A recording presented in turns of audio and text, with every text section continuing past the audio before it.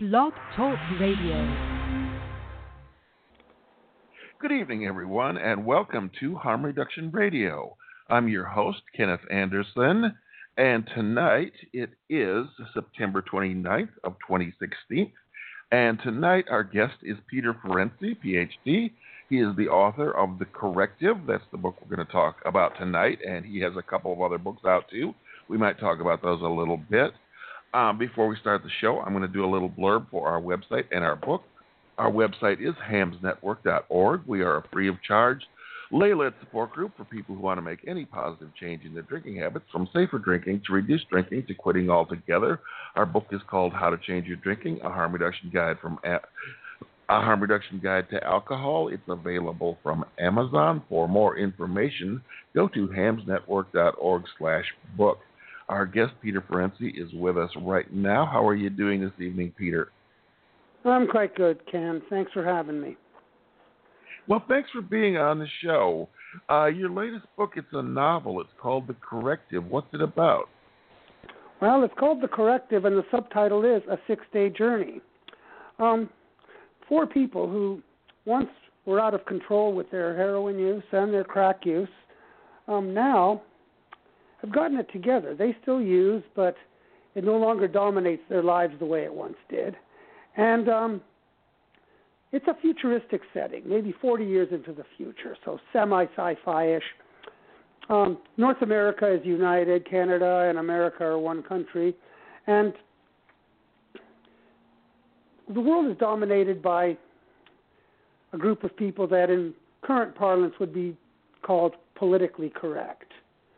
Prudish, everything from eating meat to smoking cigarettes to gambling to you name it, they want to ban. So they're called the Collective. And this oppositional group, naming in itself in opposition, is called the Corrective. They make mischief. They make mischief. They do what they can to undermine and to humiliate the Collective whenever possible. Our 4 protagonists are on a journey. It takes them through old subway tracks that people no longer remember, and they go to a destination and they break into a console and they make a lot of trouble. Essentially, they attempt to do something that will take down the regime.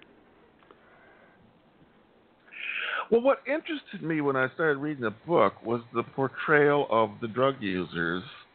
First of all, as heroes instead of as the scum of the earth instead of demons, and the way they came under control of their drug use. So, because under the current meme, what we're taught, everything, no one can change their heroin use or their crack use. They just go down deeper until they either go to rehab or to death. And is that true? Yeah, and well, Ken, you and I both know that isn't true. People in the treatment business might insist on that, but they only need a certain segment. They base what their so-called experience is based on a really skewed sample. To make a long story short, people who find a way to cut back without any help from the system don't end up in the system. And since they can't go on the Oprah Winfrey show to brag about their heroin use or their crack use, they are sort of a semi-invisible population. But they're out there. You know that. Oh, I know that, yeah. Yeah, and so I want to bring this to light. These people, they have their problems. They didn't become, drug addicted in the first place because everything was okay. They have their issues, but they are solid, they are capable, and they're disciplined enough to pull off some pretty sophisticated and ballsy stuff. So they're protagonists. They're heroic in the sense that they face danger. They have a cause. They're a little anarchistic, a little juvenile perhaps, but they definitely have it together in ways that drug users are not supposed to have it together. So I've written a book that makes drug users look a lot better than the media usually makes them look like. Yeah, it makes them look like human beings. Well, yeah, guess what? And they are human beings. Good point. That's exactly it. They are human beings. They have their flaws. They have their weaknesses. but they have strengths, they have talents. One of the people is actually someone who holds a PhD degree. It's their two characters, 4 characters I should say, but 2 men, 2 women, and one of the women, Sheila, holds a PhD degree. She's brilliant, and she's very confident. She has had problems. She has abuse issues in the past, but she's dealt with them. She's not a cringing little coward. She is confident. She is powerful. And she's a real flesh and blood human being.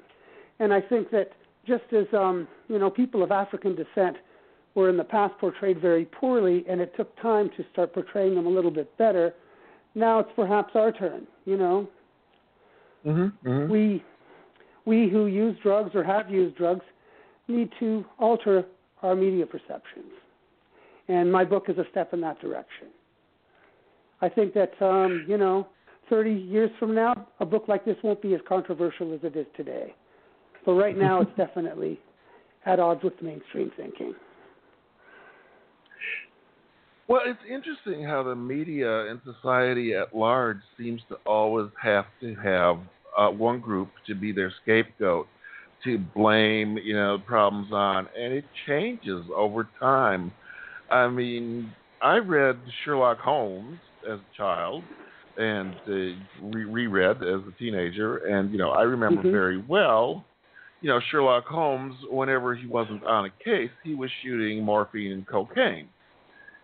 Yes, and things change quickly. I mean, I'm, among other things, I'm an historian of addiction, and sometimes I surprise my students when I tell them that in 1905, if you were a young man who wanted to marry a woman that you loved, a young woman, and you're talking to her parents, you might be better off at that time talking about your cocaine use than about your beer drinking. Mm-hmm. Things did change rapidly. And scapegoats come and go. I mean, the Hitler and his Nazis, they used Jews in a big way. But society often has people who are misportrayed. Mm-hmm. Mm-hmm. And, remember, the war on drugs is on the way out, or so it seems. And it's not as hardcore as it was, but you probably remember the mid-1980s through to the mid-1990s when North America was blaming every problem it had on drugs. Mm-hmm. Mm-hmm. It was like drugs were the cause of all problems. It had nothing, the cause wasn't racism, the cause wasn't economic injustice, etc. It was just the drugs. Society likes to have things to blame all its problems on. Mm-hmm. Mm-hmm. Yeah, I still see some segments of the United States society doing that. It's like, well, particularly television, the media, popular shows, fictional shows, sitcoms, dramas on television, in the movies. It's like every problem is caused by drugs, and as soon as you go to one AA meeting, your life is cured, and there's no more problems. Yeah, well, if the heat is being taken off drug addicts to some extent, and I believe that perceptions have been changing, it's partially because the war on drugs was such a bust, we're maturing, and also because America has found another target. I mean, right now, Donald Trump wants to keep Arabs and all Muslims out of the country. So they're serving a role to some extent that drug addicts used to serve. So we're not escaping that sickness, but we're spreading the damage around a bit, so it would seem. I think it's very true. I think that's the up-and-coming, two scapegoats. It's Muslims on the one hand, and then it's the Mexicans on the other. Oh, Mexicans, of course. I forgot to mention Mexicans, yeah. According to Donald Trump, those undocumented people are primarily rapists and whatever. It's really sad. But my job is to take on prejudice against drug addiction and against people who have drug addictions and people who might use drugs. That's what I'm trying to do. And I've done it. I've written other books where I just take on the system. I wrote one book actually where I just take on the system with counterpoints and with facts and stuff like that. I had some success. I drew some attention, but I tried another route. Maybe fiction is going to be a better way to reach people because people prefer entertainment to eggheads like me just pontificating. So this is a story, and I believe it's a good one. It's funny. There's a lot of philosophy in it. And as you go through the story, you'll see that other people who don't necessarily use drugs are also struggling with what I call being stuck. You know, one of the morals of my book is that being stuck on hatred, you know, and it could, your hatred could be legitimate. You know, you might be a Native person who has issues with history. You know, white people did this and that to my people, and they're still doing this and that to us now. But if you stay stuck in the resentment, you stay stuck in the hatred, you stay stuck in prejudices, you ruin your own life. So many of the characters, they're not the main protagonists, but they're other characters. They do struggle with being stuck on other things, not just drugs. There's a political critique here. What keeps somebody totally stuck on drugs is not essentially different from what might keep them stuck on an unhealthy partner relationship, on some form of bigotry that they latch onto. Getting unstuck is something that the book is about all the way through. You know, one of the biggest things people get stuck on, I'm just going off the top of my head now, is making money.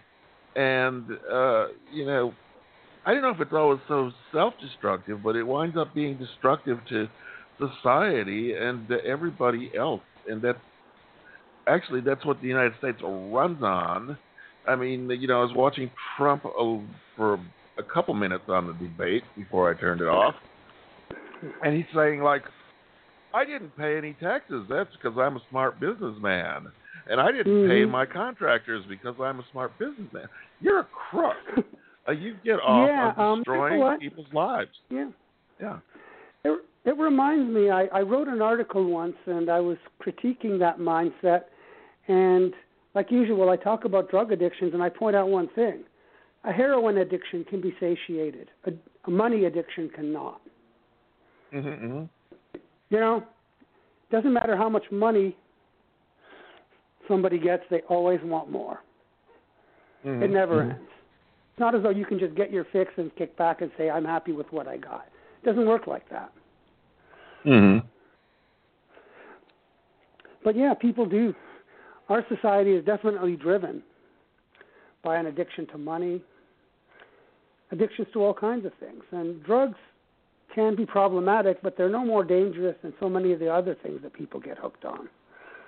And my book tries to show that, too.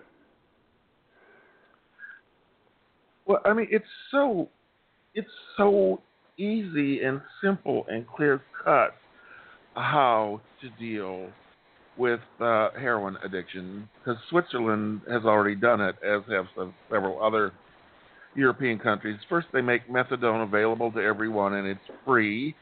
Half the people on methadone in the U.S. are paying for it, and they can't get it, and they have to jump through 10 million hoops even to go to the clinic.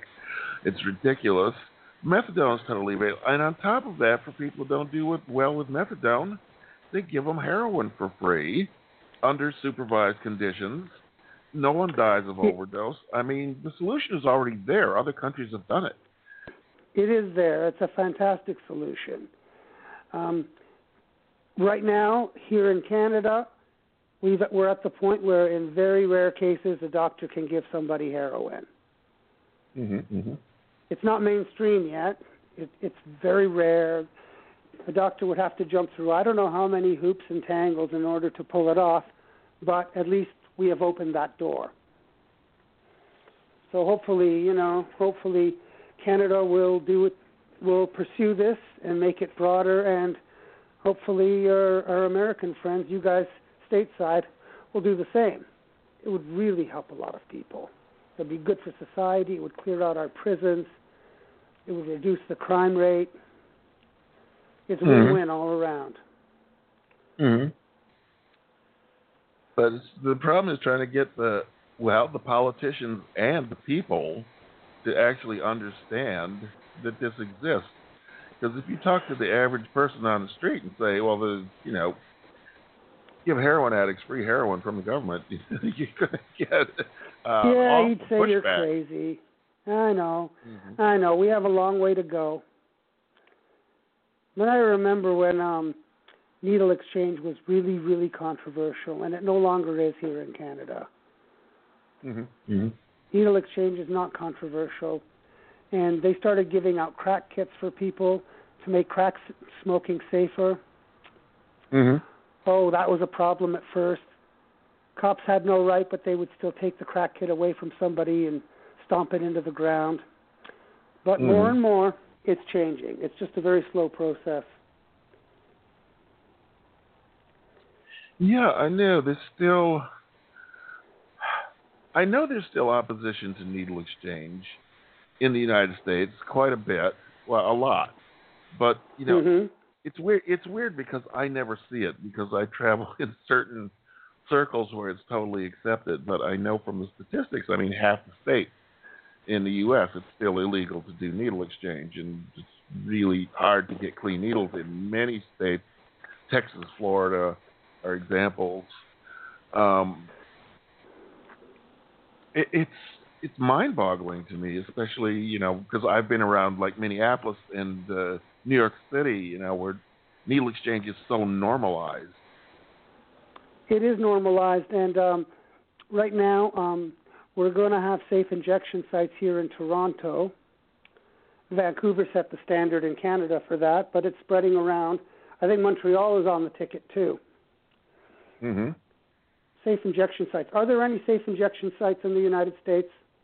Legal ones? Not yet, but it looks like Seattle and Ithaca, New York, are both really pushing to get them going, and it looks like the city governments are very much in favor of this in those two cities.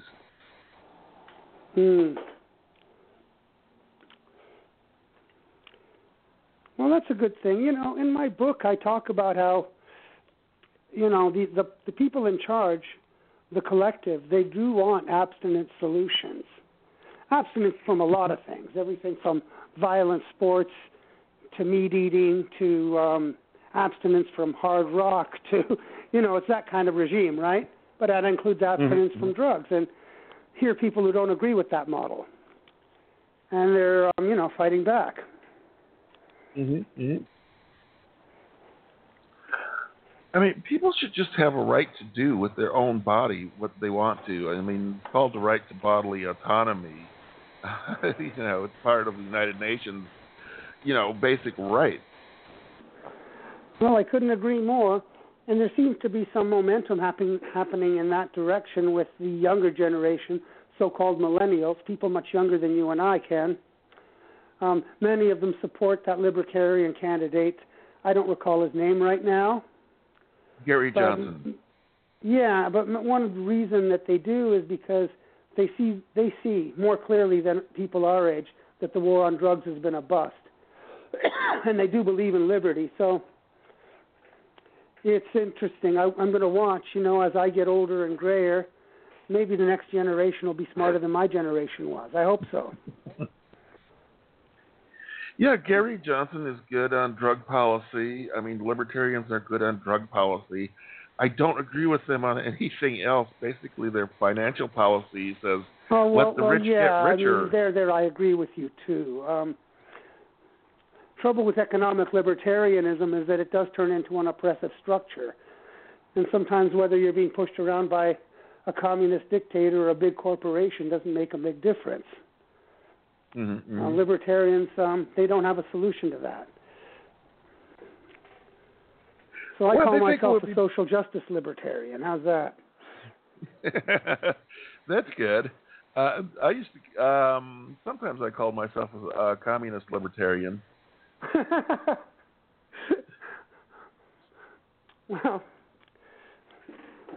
Well, we've got a long way to go before we pick up on anything like that. Although it's funny that a so-called socialist, Bernie Sanders, he calls himself that, and he made some headway in the American election. I don't think that 20 years ago someone calling himself a socialist would have done anywhere near that well. Yeah, I think you're right. So things are changing. I mean, things are changing, and I write in such a way that I want my books to be a part of the changes that are happening. I want to see the day when people are no longer being incarcerated and fingerprinted and all of that just for a stupid joint.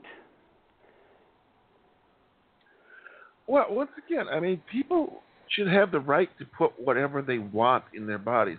We have this myth in America that if you take one shot of heroin, you're immediately addicted, and when you're an addict, the first thing you start doing is robbing little old ladies.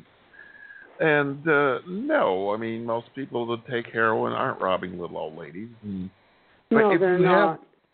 If you have the supply, you're not going to engage in antisocial behaviors. I mean, opiate users, when they have plenty of opiates, they're some of the most peaceful people you ever see. That's right. The misconception in the past, and it's still current, I guess, is that all addicts, at least while they're using, are antisocial personality disordered people, and also they're psychopathic and sociopathic, and that's just not the case. There's no real link between the addiction and those other conditions. I mean, some do fit the bill. Some have all of those conditions all wrapped up into one, but that's just a misconception. And again, in my book, these people who are still using, they haven't abstained and joined AA, they still use, but in a more controlled way.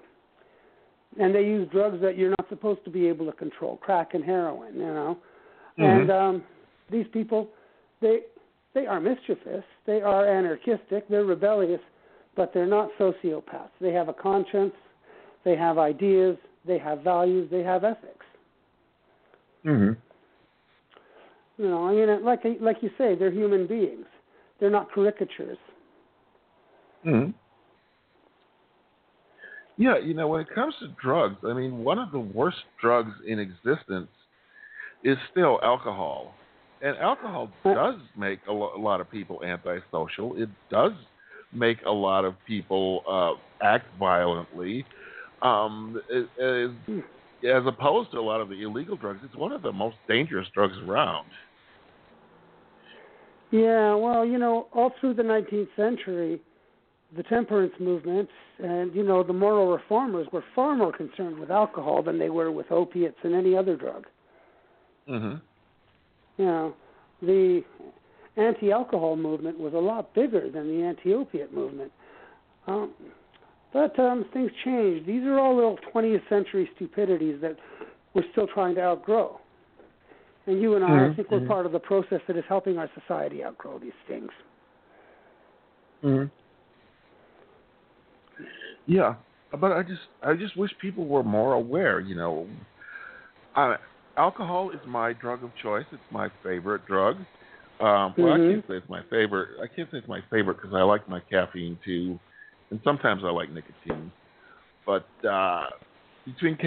caffeine is pretty harmless to me. I like alcohol a lot, my drug of choice, I will say. But I got to be damn careful with it, and I think that we, need to encourage people to be careful with alcohol because it's a very dangerous drug. Well, yeah, I mean, people talk about drug-related violence. The vast majority of the so-called violence that's called drug-related is prohibition-related, whereas alcohol does trigger violent behavior.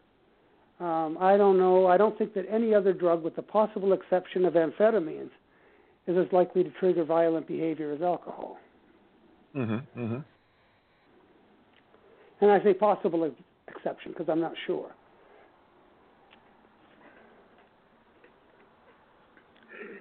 Yeah, I haven't checked the research on that exactly, but I do think that the stimulants can sometimes trigger violence. I'm not sure how frequently. Alcohol is very well documented that certain people when their inhibitions are released, well, they have a nice inhibition against violence because they have a natural violence streak, and it comes out. Yeah. That's a fact. But, not everybody's violent at heart. I can drink all I want, never become violent. That's not a problem. Yeah, I was mostly a happy drunk. Sometimes I was annoying, but I didn't pick fights. I didn't do that when I was drinking all the time. Well, some people do. I mean, if these things really are person-specific, and that's another important thing to remember. The most dangerous drug for one person might not be the most dangerous drug for another. And to simply label a drug as bad in itself isn't right. Even if it messes up a lot of people, it doesn't mess up everyone who tries it. Well, we know that the vast majority of people that drink alcohol drink very moderately. They don't become heavy drinkers, or if they ever do, it's a very, very short period in their youth. And most people use alcohol don't drink a lot. They're very moderate. I still, when I drink, I like to drink once a week, and I like to drink a lot, but I do that at home, and I'm safe. And I don't drink 7 days a week or 5 days a week, so it wastes all my goddamn time, so I don't get anything done. I got to put limits on it. Say, okay, once a week, that's okay. Well, I don't really drink these days, but about 2.5 or 3 weeks ago, my mom passed on, and I did allow myself to drink for 3 days straight. I didn't get totally smashed, but I caught a buzz on all day long. So I went back to a drug that I used to enjoy all the time.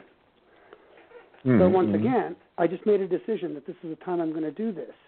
And doing this did not cause my alcoholism to come back full-blown. It did not have that effect.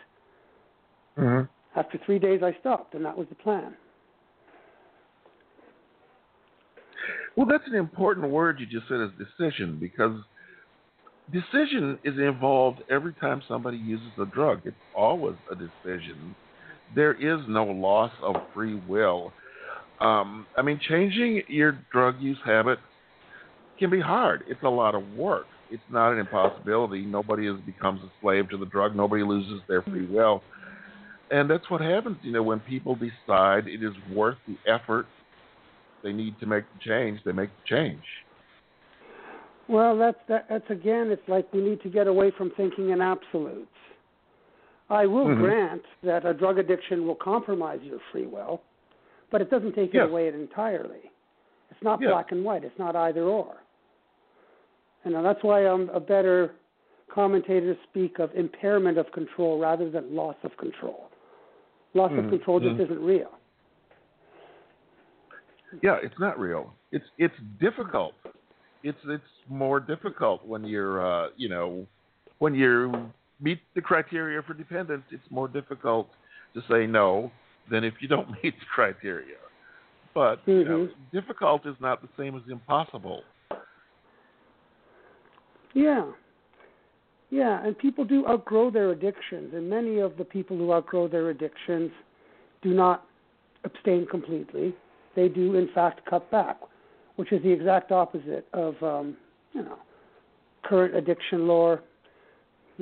Treatment institutions have their own propaganda, and so does AA. But my four protagonists go against the grain. They did get a handle on their substance use, but they did not abstain completely. And there are times when, between little adventures, they will, in this book, they'll take the time, to do a smash, do a blast. They do that, but they don't keep it up because they have to be on the ball. They've got a mission to accomplish.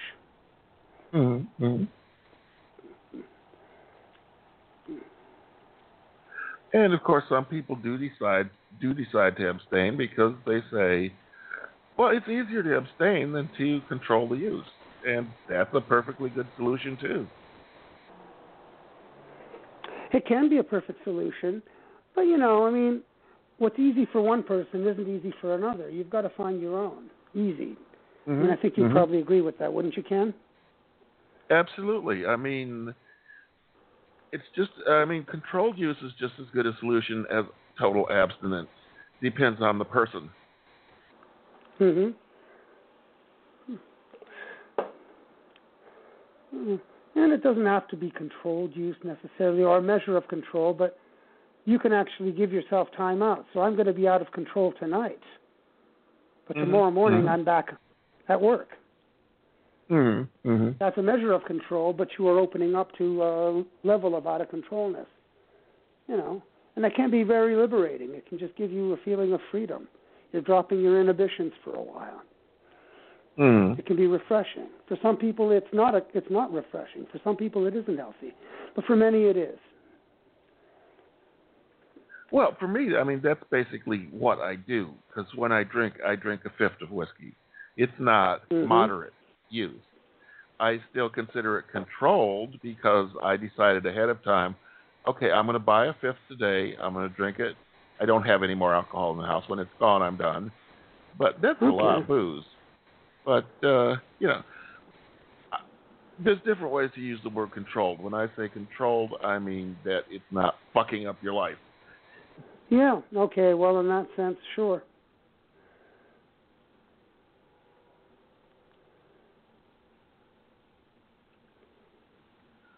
Well, we're coming up on the half hour. I know you said you might have to go after half an hour.